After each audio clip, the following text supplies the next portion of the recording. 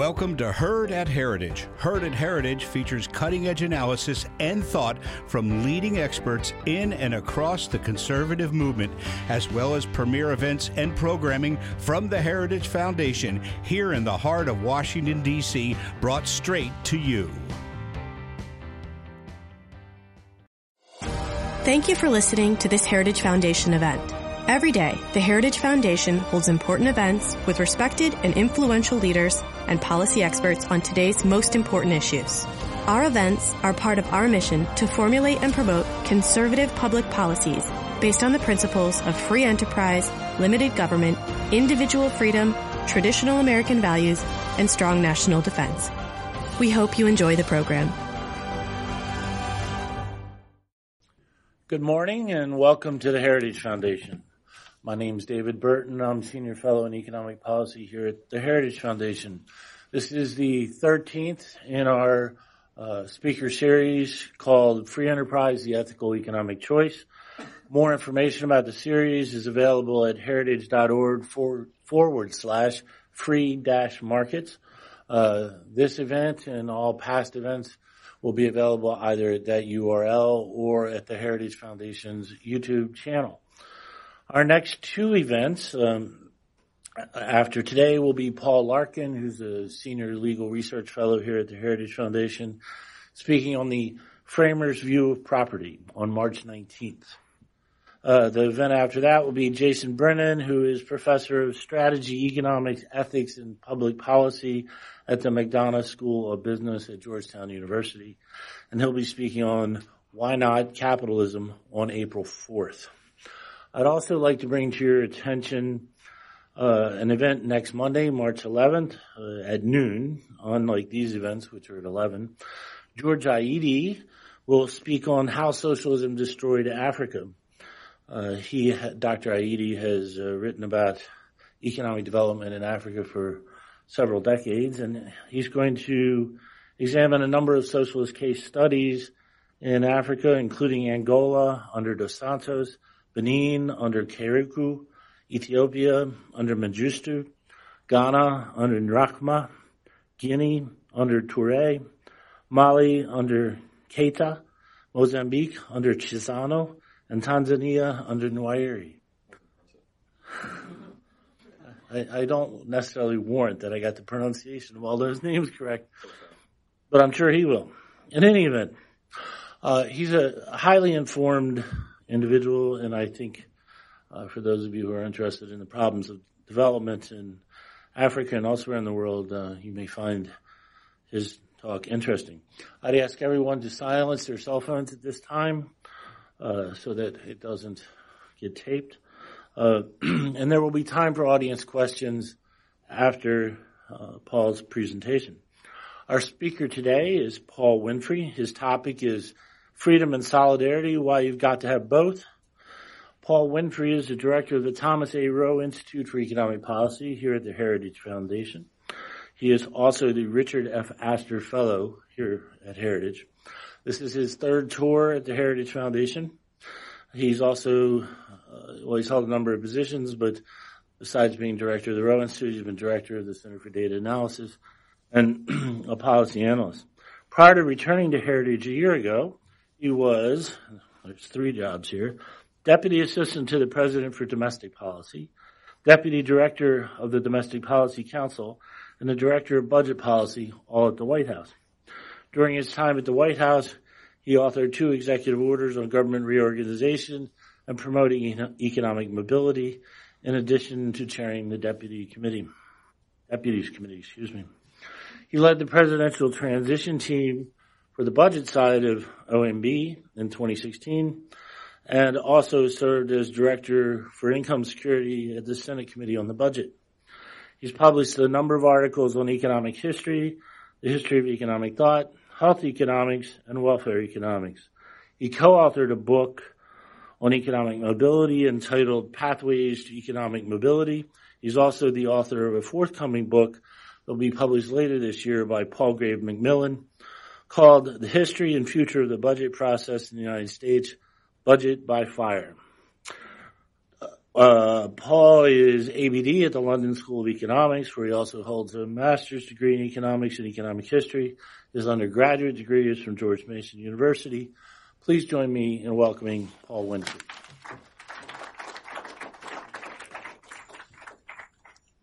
Thanks so much, David. It's a great honor to be with all of you here this morning, and it's a great honor to be part of the speaker series and to be associated through it with so many preeminent scholars. This is really important topic and or series of topics, and I encourage you all to go watch all of the lectures as they've been delivered. And thanks all of you for being here as well to join us and the millions that are watching over the internet. As we were talking about earlier, we expect an Oscar nomination at least out of this performance, if that's what it is. I have great energy about this topic, and so I'm going to try not to get too animated, given the podium. But I'm going to be talking a little bit this morning about Adam Smith. Adam Smith was the first modern economist, at least that's how many of us think of him. He's also been called the father of capitalism and the high prophet of self-interest. And a couple of years ago, the New Yorker wrote a profile about Smith where they described his views as that he envisioned an open global system of trade powered by envy and admiration of the rich, along with their desires for power and privilege. But ultimately, these descriptions are so containing that they're wrong. What Smith actually was is a social scientist and a virtue ethicist. And people have spent the last 200 years trying to pull him apart, trying to divide him between Smith the social scientist and Smith the virtue ethicist, and then in a bunch of different ways as well. And this is really unfortunate.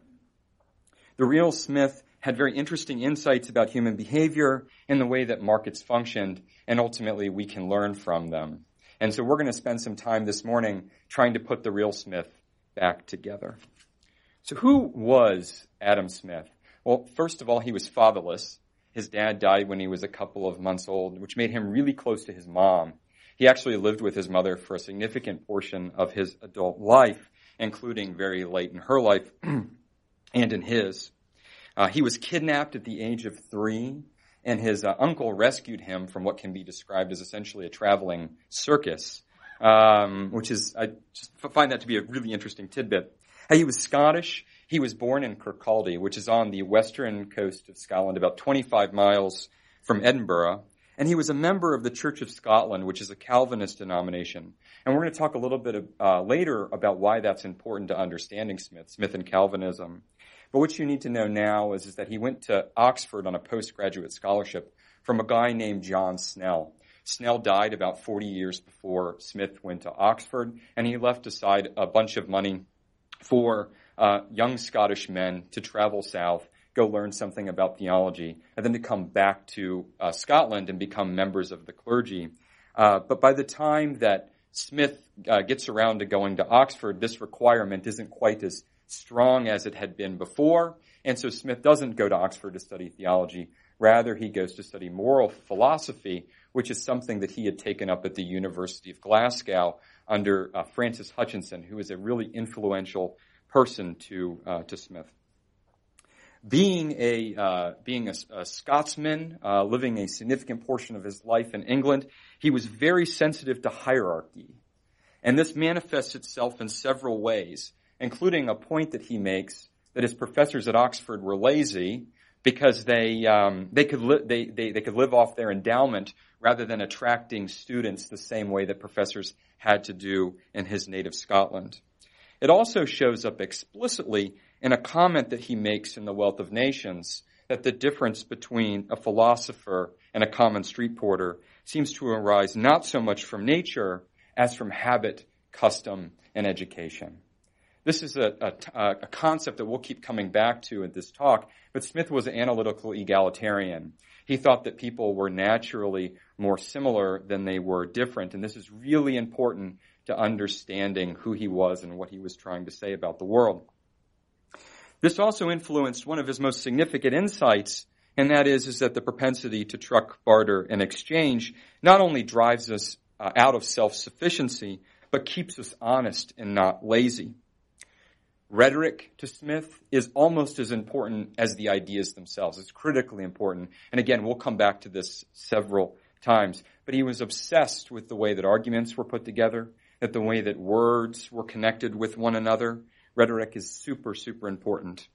And he affirms to the Italian school where you teach your pupils in private so that you don't come under fury from the public, right? He wouldn't have done something like I'm doing today. And this creates a really interesting scenario where we don't know a lot about what Smith said in the classroom.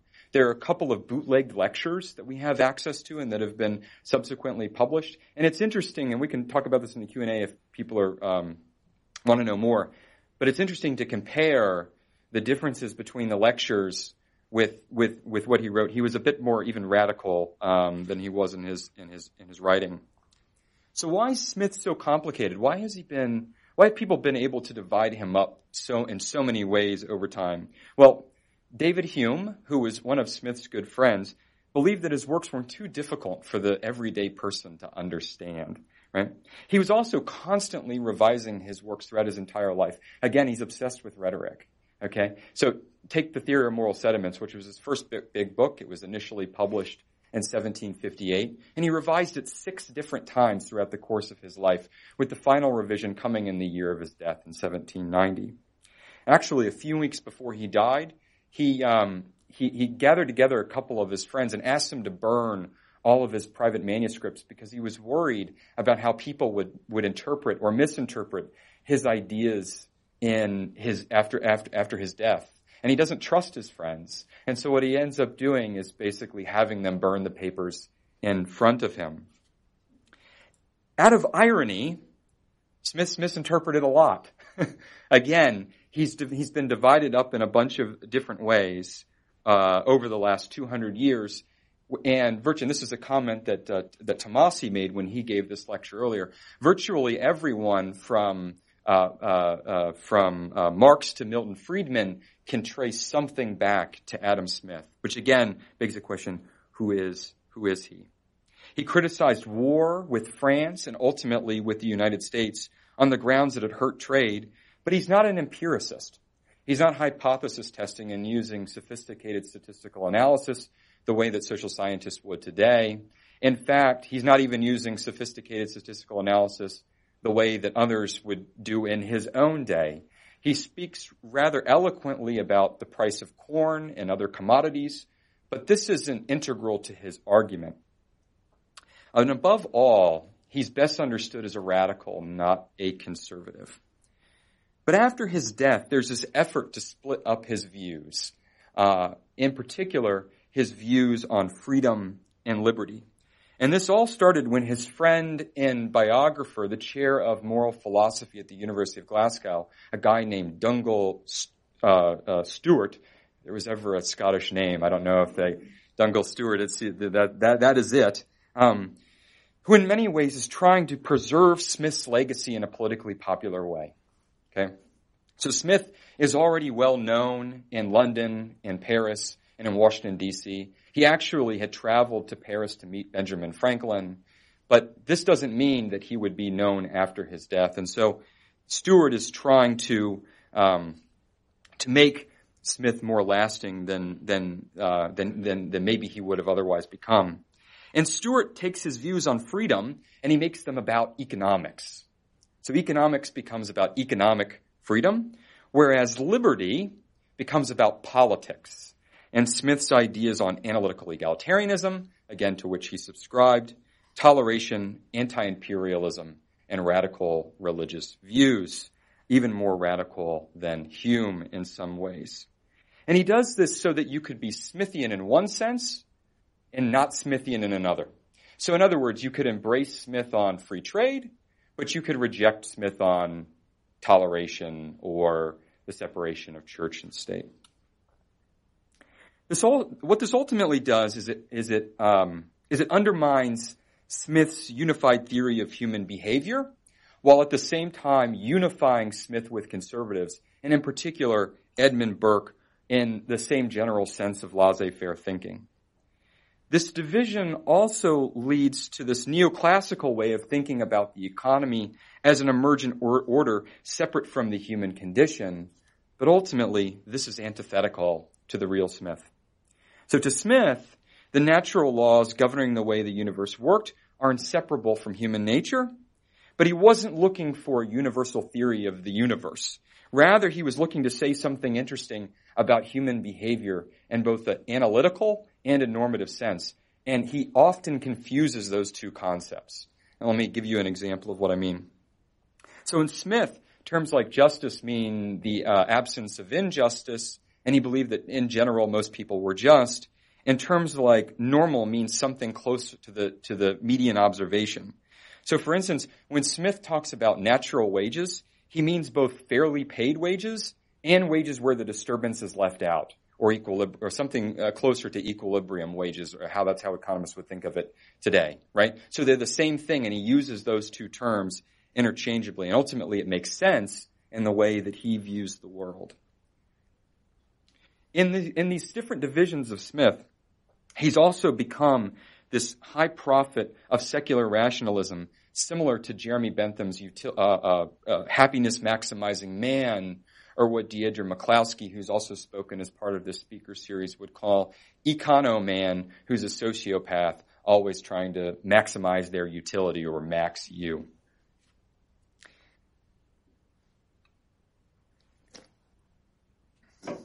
So why does any of this matter? Well, Smith was trying to say something about, or to propose, I should say, an integrated theory of human behavior, which is ultimately something that I think we can learn from. This is akin to what one of his apostles, a guy named Richard Whately, who was the first chair of political economy at Oxford, who went on to become the Archbishop of the Church of Ireland in Dublin, called catalytics, which is the science of exchange motivated by human behavior. And economists keep going back to Smith, even though he died 230 years ago, because they keep finding that stuff that he said, or his worldview, is actually right. It actually correctly describes what we're seeing. In particular, the experimental economists like Vernon Smith, who won the Nobel Prize in 2002. And again, we can come back to that in Q&A if people are interested. He also has this holistic view of human behavior, much more so than to the typical neoclassical economics textbook would suggest today, and even much more so than behavioral economists would suggest. You see, the neoclassical economics today generally subscribes to the idea that mathematical utility theory is bounded through selfish man, which some may call individualism. But ultimately, again, this is antithetical to the real Smith. So what did Smith actually believe? Well, just like he thought that people were basically just, he also thought that people were basically good. And as I mentioned earlier, he believed in this form of analytical egalitarianism, where differences in custom, education, and habit, along with the propensity to exchange, are what drives the division of labor, not innate differences between humans. He also believed that there were 5 basic instincts that all living animals, not just humans, had. Hunger, thirst, passion that unites the sexes, but you didn't think it was one of those kind of talks, did you? Pleasure, and the dread of pain.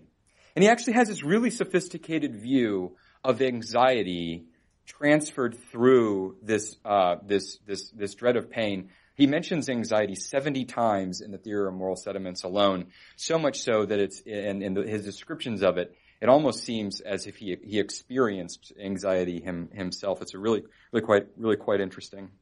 And added to these 5 basic instincts was a 6th instinct, which is the desire to be believed or of persuasion. And it was this 6th instinct that Smith thought separates humans from all the other animals, right? It's persuasion, the art of persuasion, not the art of the deal. And it was without persuasion that ultimately we would live in this Hobbesian state of nature. So Smith believed that there were 2 forms of persuasion. The first form was a type of fawning, and he actually thought that animals were able to do this as well. So like my dog is able to fawn after me in some capacity. The other is a guiding type, which is what I'm trying to do right now to convince you that Smith is worth paying attention to, right? And this is the actual type of persuasion that separates humans from the rest of humanity. And he believed that if we lived longer, we'd do more fawning and less guiding. And the reason for that is that it's easier. You burn less energy fawning.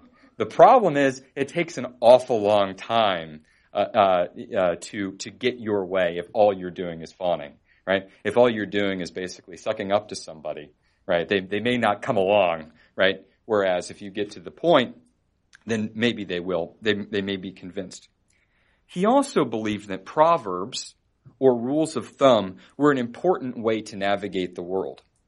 If time were infinite, we would navigate the world through trial and error, through our own experience. But ultimately, it's not. We don't live forever. And therefore, Proverbs give us pretty good information about the median experience for those who came before us. And so he goes into great length about why folks should think about Proverbs when encountering the world. Okay? Again, it conveyed some important information about the median experience of those who came before them. I actually wrote an entire paper about this that you can download for free on SSRN called Bringing Proverbs to Policy. I go into great length. It's 80 pages. Go into great length about what Smith was trying to say here. But again, it's super important to understanding how he saw basic human behavior. So that's Smith, the social scientist. Okay, there are a couple of other little things that you can point to, but that's basically how Smith described human behavior in its own form. But humans don't interact on their own, right? We interact with each other in societies and a bunch of other different connections in the marketplace and so on and so forth. And so Smith had, the best way to think about this is Smith had a system of ethics that sat on top of his description of human behavior. So Smith, the virtue ethicist, and Smith, the social scientist, worked together. And this is, again, another way in which he kind of blurs this division between normative and analytical ethics. And so the best way to think about Smithian virtue ethics, and this is not the best analogy, but it's the best one that I can come up with right now. So don't nitpick me too much for this. Is that he was kind of like a Calvinist Thomas Aquinas. Okay? And here's what I mean by that. Here's where again, remember, he was a member of the Church of Scotland. He was Calvinist himself. And here's where the Calvinism shows up. First place it shows up is in his invisible hand metaphor. Okay? So the invisible hand metaphor is actually only used 3 times in all of Smith. It's used once in The Wealth of Nations. It's used once in The Theory of Moral Sentiments. And it's used once in a book on astronomy that he wrote that has nothing to do with human behavior. Okay? And there's something that there's a message that ties the invisible hand metaphor together through all 3 of those uses. That's less about a market void of humanity and more of a message about how there are things that happen in the world that are outside of your control. So you might also say this is Smith the Buddhist, right? Again, it's more of a message that there are things that are outside of your control. The corn's going to come up. It's not going to come up. People are going to meet. They're not going to meet. You have no control over who the king is. This is the invisible hand ultimately at play. It also shows up in his description of the impartial spectator, which is Smith's only real philosophical contribution. And Smith's in the impartial spectator, or what Smith called the man in the breast, had a couple of different parts. And he goes into great length, especially in the Theory of Moral Sentiments, he goes into great length to add a fine point to these issues about the impartial spectator. The impartial spectator has a couple of different parts. The first part that he has are these basic concepts of rightness and wrongness that you get from something else. It's something that's not you. It's coming from. He doesn't go into great detail about where it's coming from, but it's innate almost within this impartial spectator. Not in you, but in the impartial spectator. And then the second are these rules of propriety. Okay, And the rules of propriety are, a lot of economists have focused on this, especially recently. Rules of propriety are like what your neighbor thinks of you, okay? And so the rules of propriety can change based on the circumstances. They can change based on the time. They can change based on your income. They can change based on your class, based on your education. The rules of propriety of the Heritage Foundation may be different than the rules of propriety at the Brookings Institute. I don't know. I was telling David before I gave this talk that when I spoke at Google, they played some hip hop music when I walked up here. That's Google's rules of propriety relative to ours, which is David's beautiful voice. But You probably need hearing aids. But that can change, okay? And the impartial spectator has both of those things, right? It has, again, both these basic concepts of rightness and wrongness, and then also, how is my neighbor going to think about what I'm engaged in? How are they going to think about my behavior? And the other interesting thing about the impartial spectator is that the impartial spectator is both within you, it's the man in the breast, and it's separate from you. It's not you, right? It's the impartial spectator, right? In other words, it's similar to the Holy Spirit, right? Again, this is where Calvinism shows up in Smith. So Smith's virtues. So here's where the Thomas Aquinas shows up, okay? So basically what Smith does is he takes Thomas Aquinas' 7 primary virtues, which I'm sure you can all rattle off the top of your head, right? So Thomas Aquinas' 7 primary virtues are this. He takes the 3 Christian virtues of hope, faith, and love, and he strikes hope and faith. Smith, that is. He says, I don't need those. And the reason that he does this is he's basically trying to impress his friends. He's essentially trying to impress David Hume. And if he sounds too Christian, David Hume's going to stop listening to him. And so he throws those out. He says, well, Paul the Apostle says the love was the most important one anyway, so I'm going to go with that one. The other 2, I'm going to discard. And then he takes the 4 pagan virtues from Thomas Aquinas: justice, courage, temperance, and prudence. Prudence being self-interest, governed through sympathy. And that's really critical. We're going to talk about that in a moment. And there are a couple of different ways to think about how the Smith's virtues all connect with one another. One is on a spectrum from freedom, where prudence represents freedom, to solidarity, where love represents solidarity. 2 is on a spectrum from scarcity to abundance, where prudence is a pretty good way to deal with scarce resources, and love is a pretty good way to deal with abundant resources. And then 3 is on a spectrum from the self, prudence, to the transcendent, love, what connects us all together. And Smith said that basic society needs 2 things. It needs prudence and needs justice. And prudence is, it's easy to come by, right? It doesn't take a lot of work to get prudence in a society. So it takes a little bit of work, but it doesn't take a tremendous amount of work. At the same time, justice, which again is the absence of injustice, takes some work, okay? And so we would be better off cultivating justice than we would be to cultivating prudence. Because if we don't, then ultimately basic society falls apart. But we don't want to stop there. So Smith said, what we want is we want a society that is essentially based on all the virtues, right? We want to keep aspiring to the new and higher level virtues. And Smith says that love, on the other hand, from prudence and justice, is this connection that we have to the divine in this highest form of society. This is again what we're trying to strive for.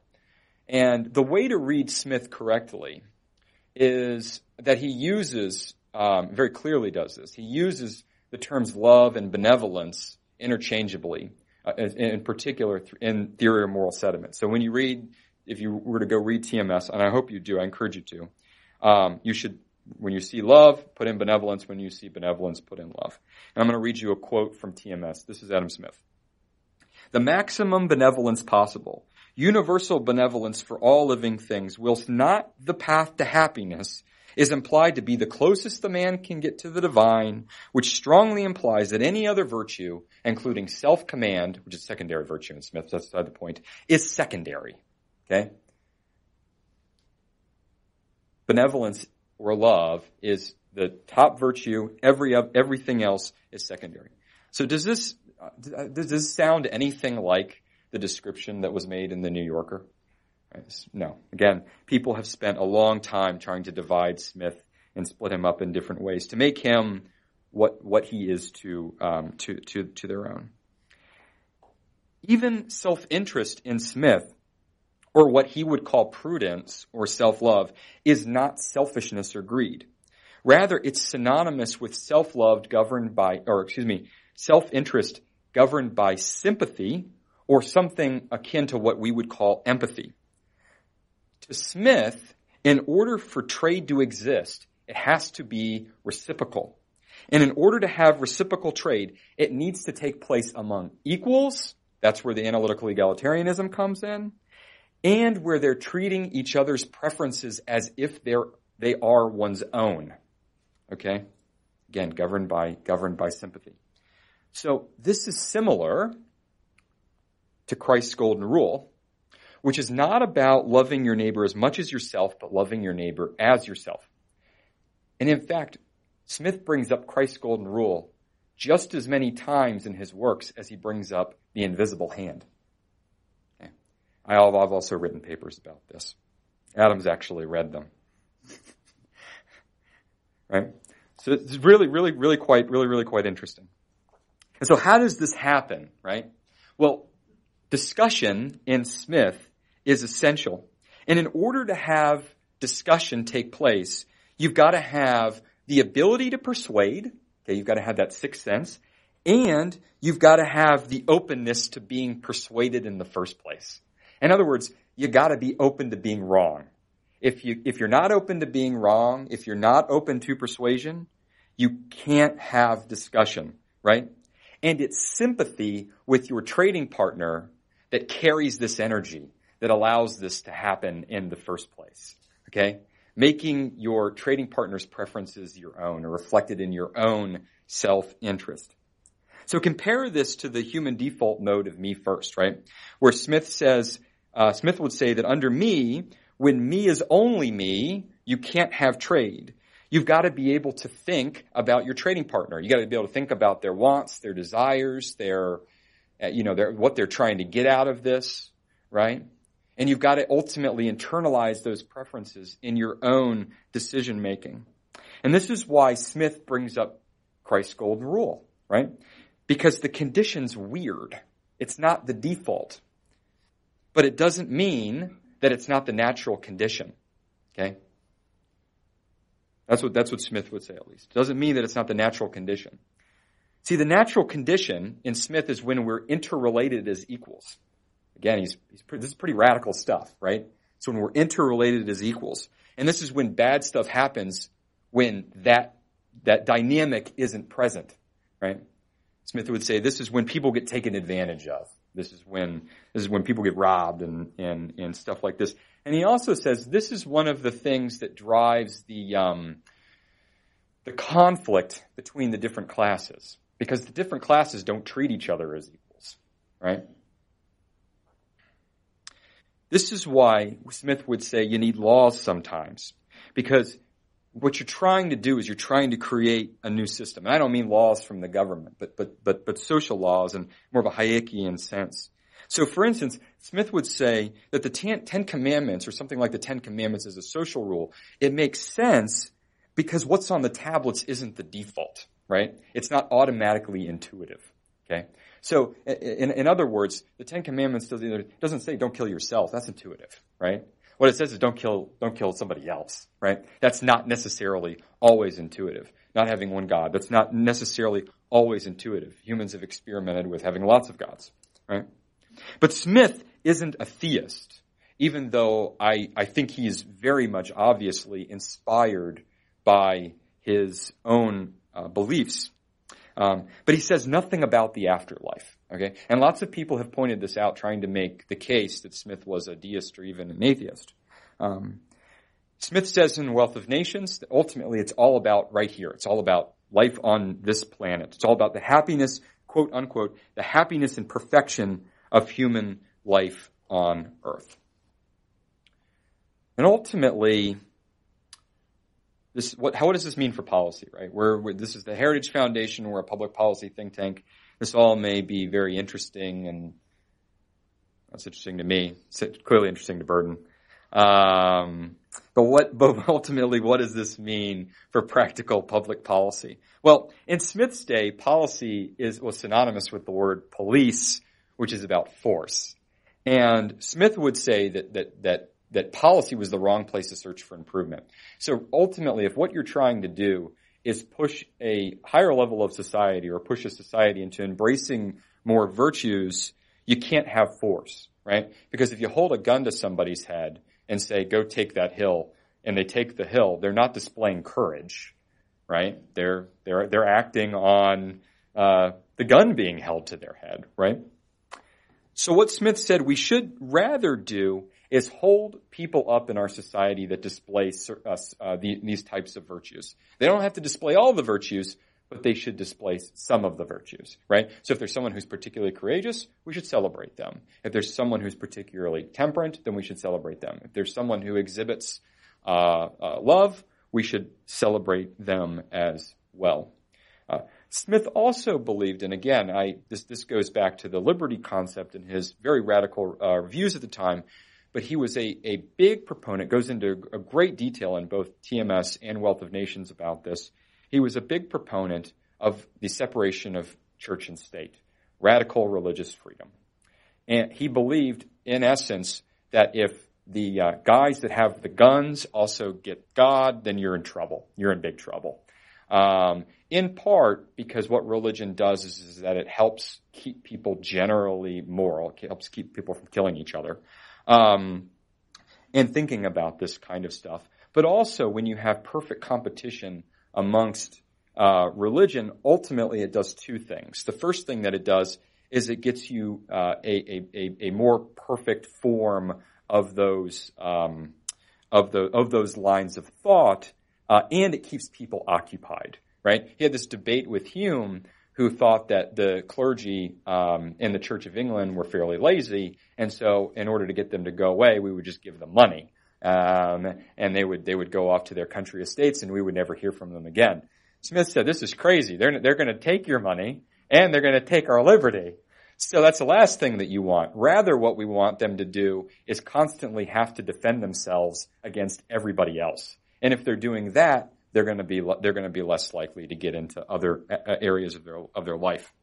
Other folks have pointed out that Smith was for state subsidies for education. That gets back to his belief in analytical egalitarianism, but it pretty much starts and stops there.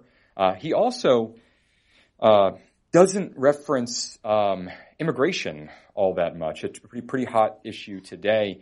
The only instance that he references immigration is at the old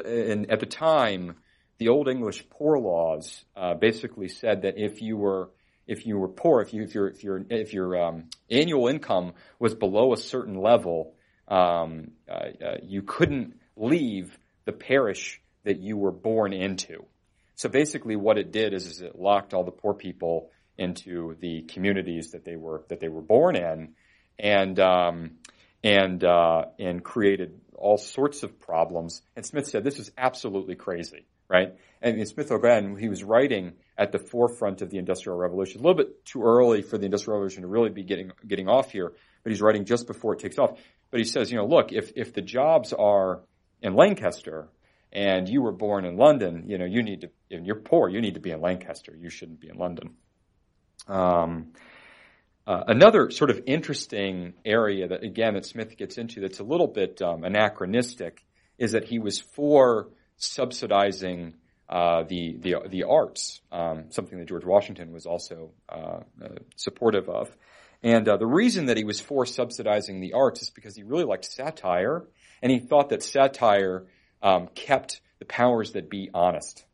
So if the powers that be, again, are having to defend themselves against artists who are making fun of them, then maybe they're not taking our liberties from us. But with that, why don't we open this up to Q&A? And thanks so much. We have time for questions. I would ask that, there's two gentlemen with mics, so if you just raise your hand. But before you ask your question, if you would identify yourself and any institutional affiliation. So, questions.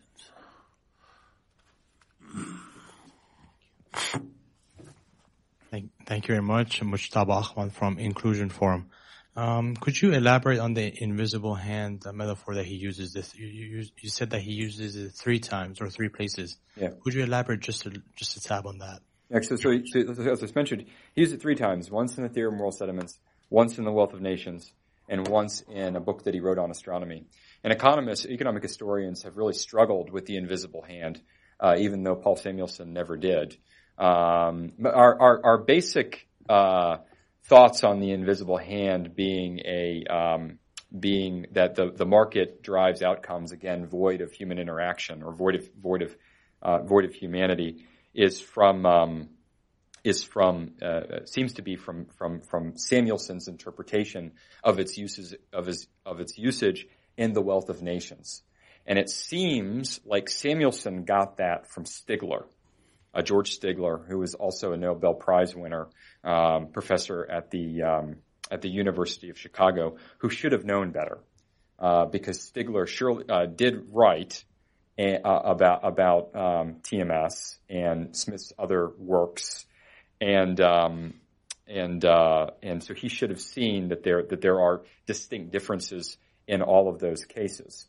But it has led to great debate, and the reason that it's led to great debate is because it seems to be that they're being used in 3 different capacities, right? And so if everybody reads Samuelson and then goes back and reads The Invisible Hand in TMS or in this book on astronomy, they go, well, take the book on astronomy. Like there's no market, working in this within this regard. So what's he talking about, right?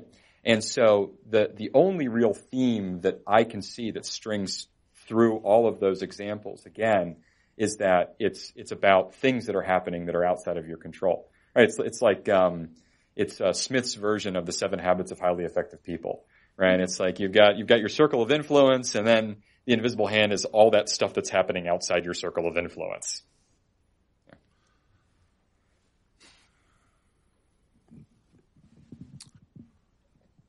Hi, Diane Katz, Heritage Foundation. Could you talk about how all of these elements, maybe not all of these elements, but some of the more important elements,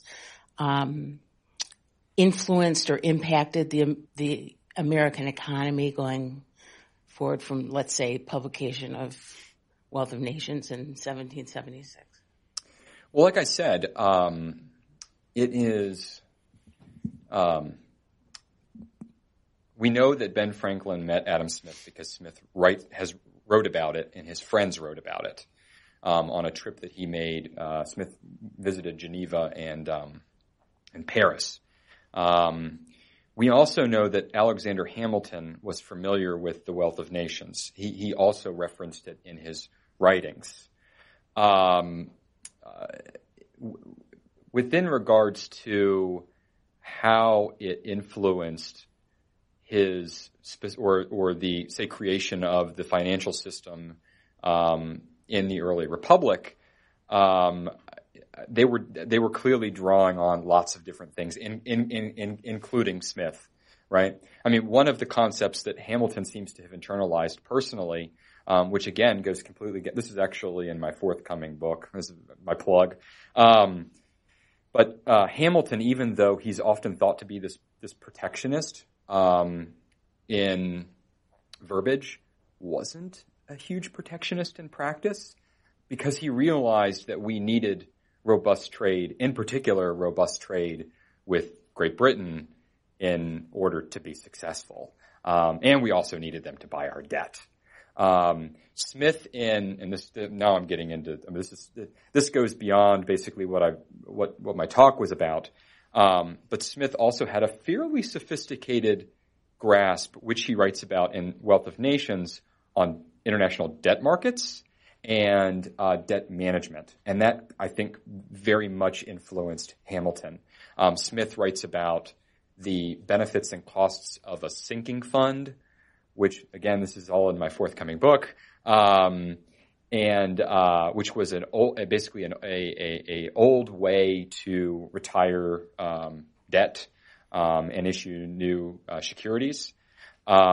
He also has a really interesting. So basically,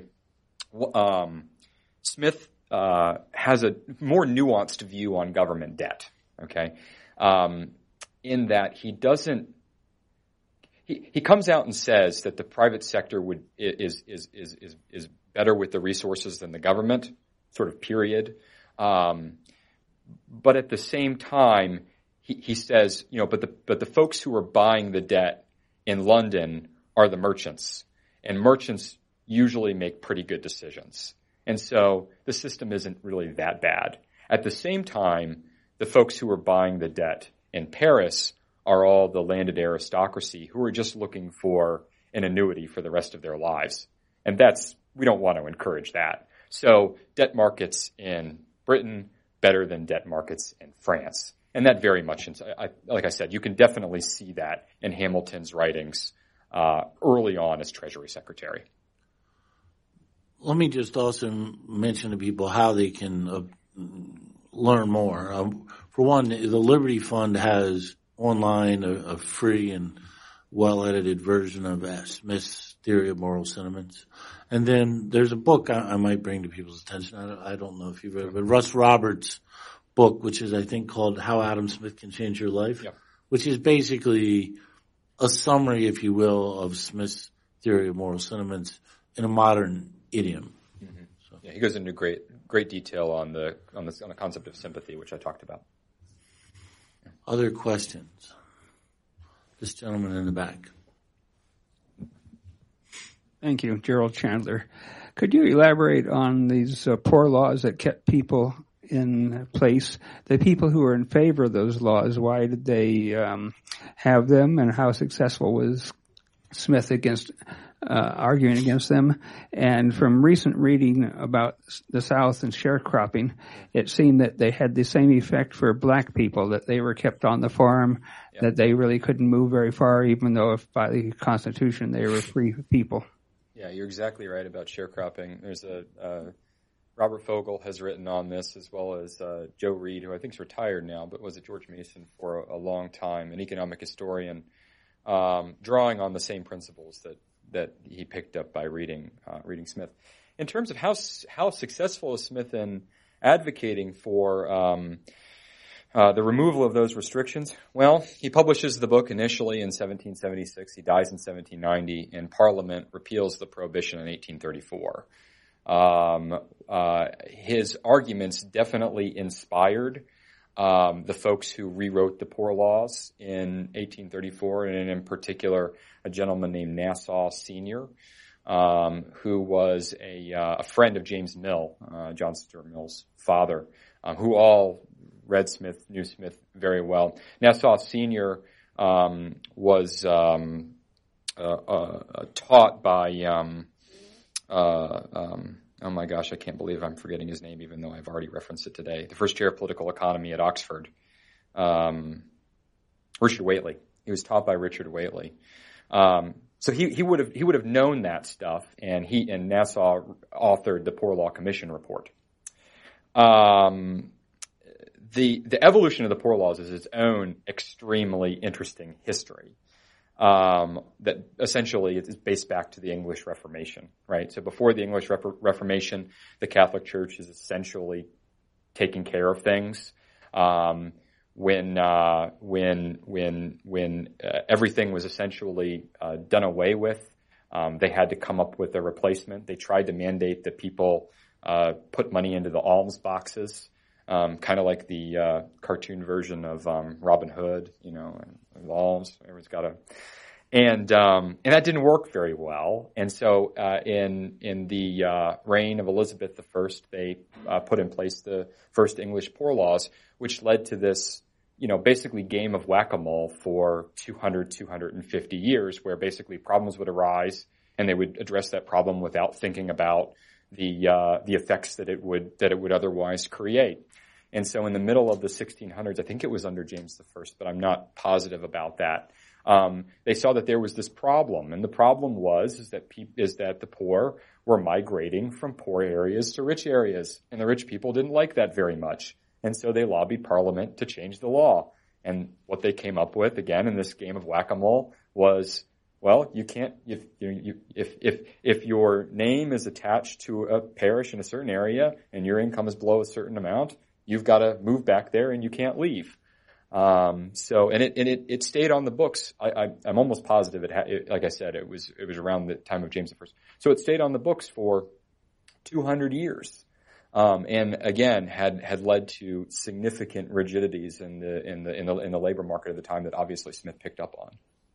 So. Adam in the back, and then this gentleman over here.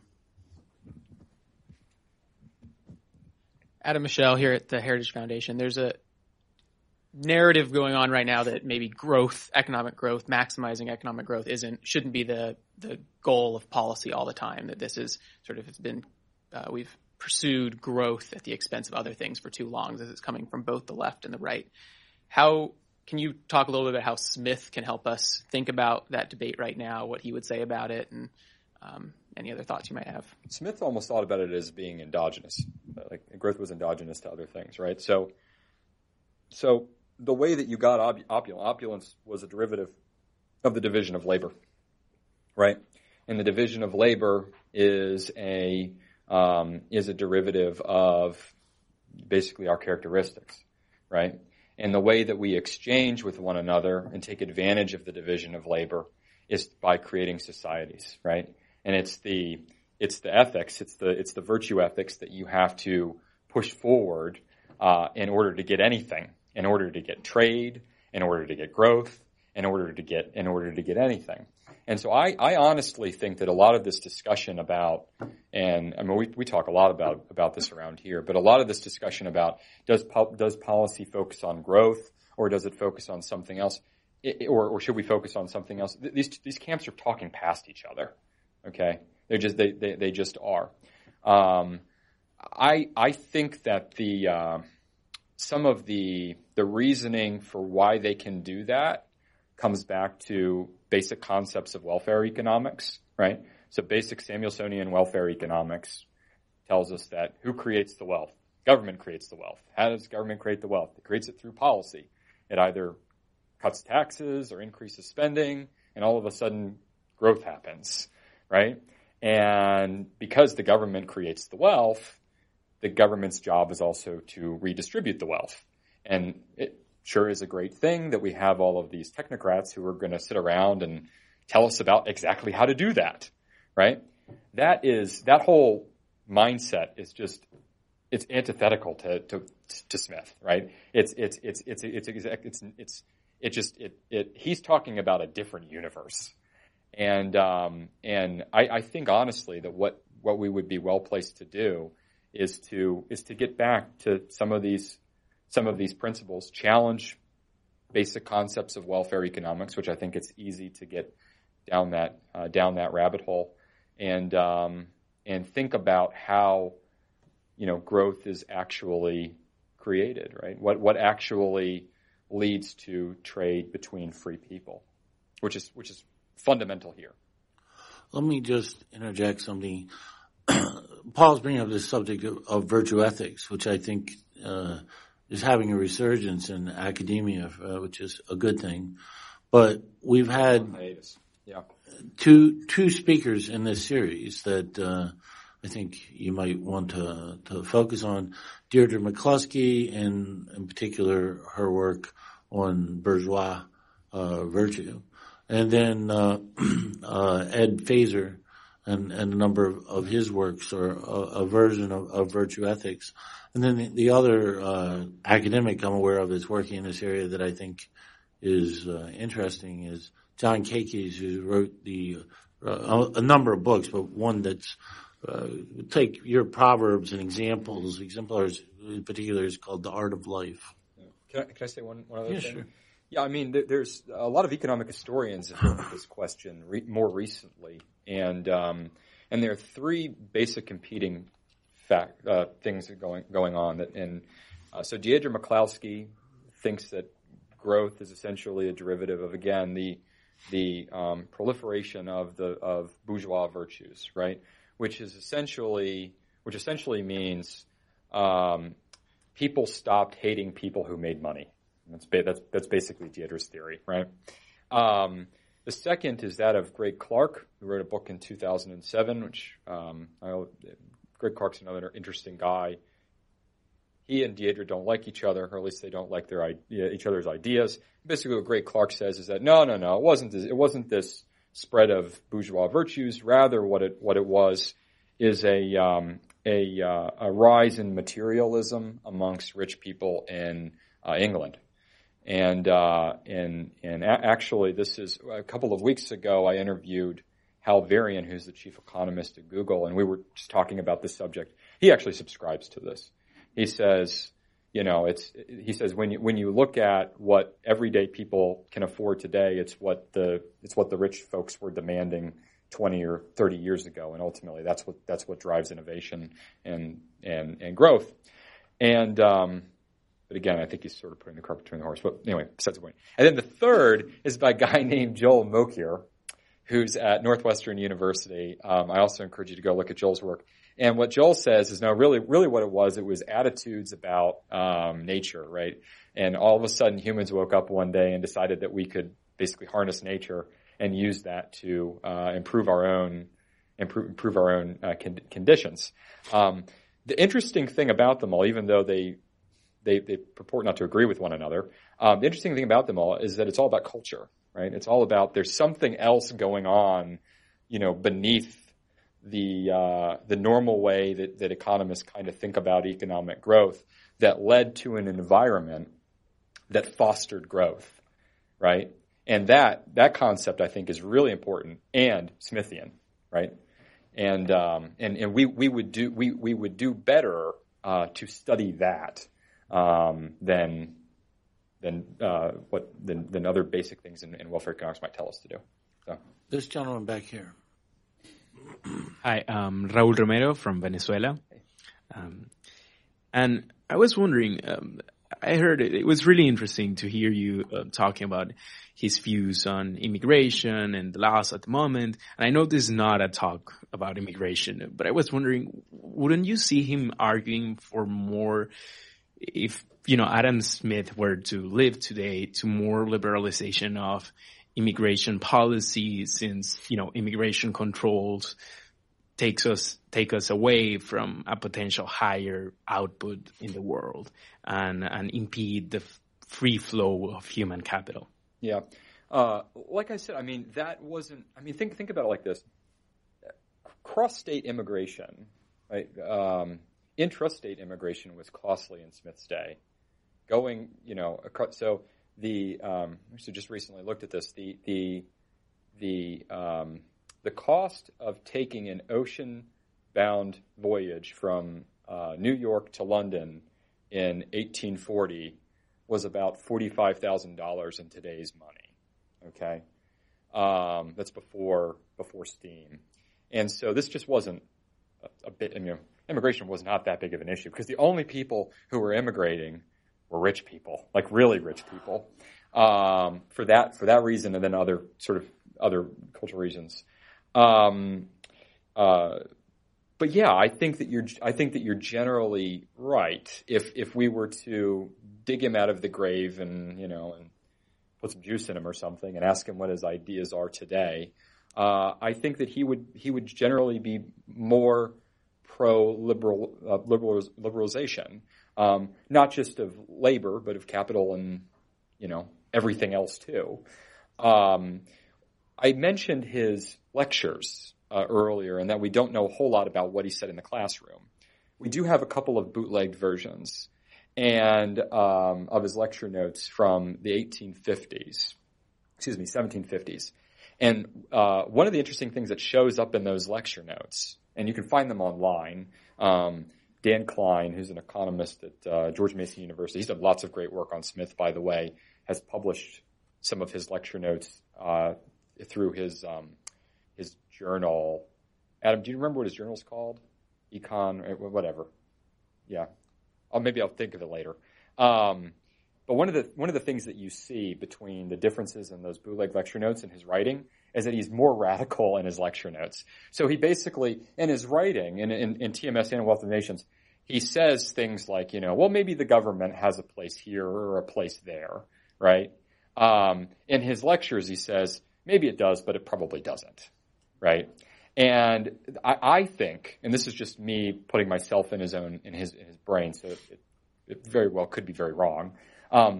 But I think what he's trying to do when he's writing TMS and Wealth of Nations is, again, he's trying to appeal to an audience that is not going to necessarily share his worldview. And so therefore, to do that, he can't lead with, just blow the state up, because he would not be taken seriously. But yes, I generally agree with where you're going with that. Yeah. Good? Yeah. Stephen here.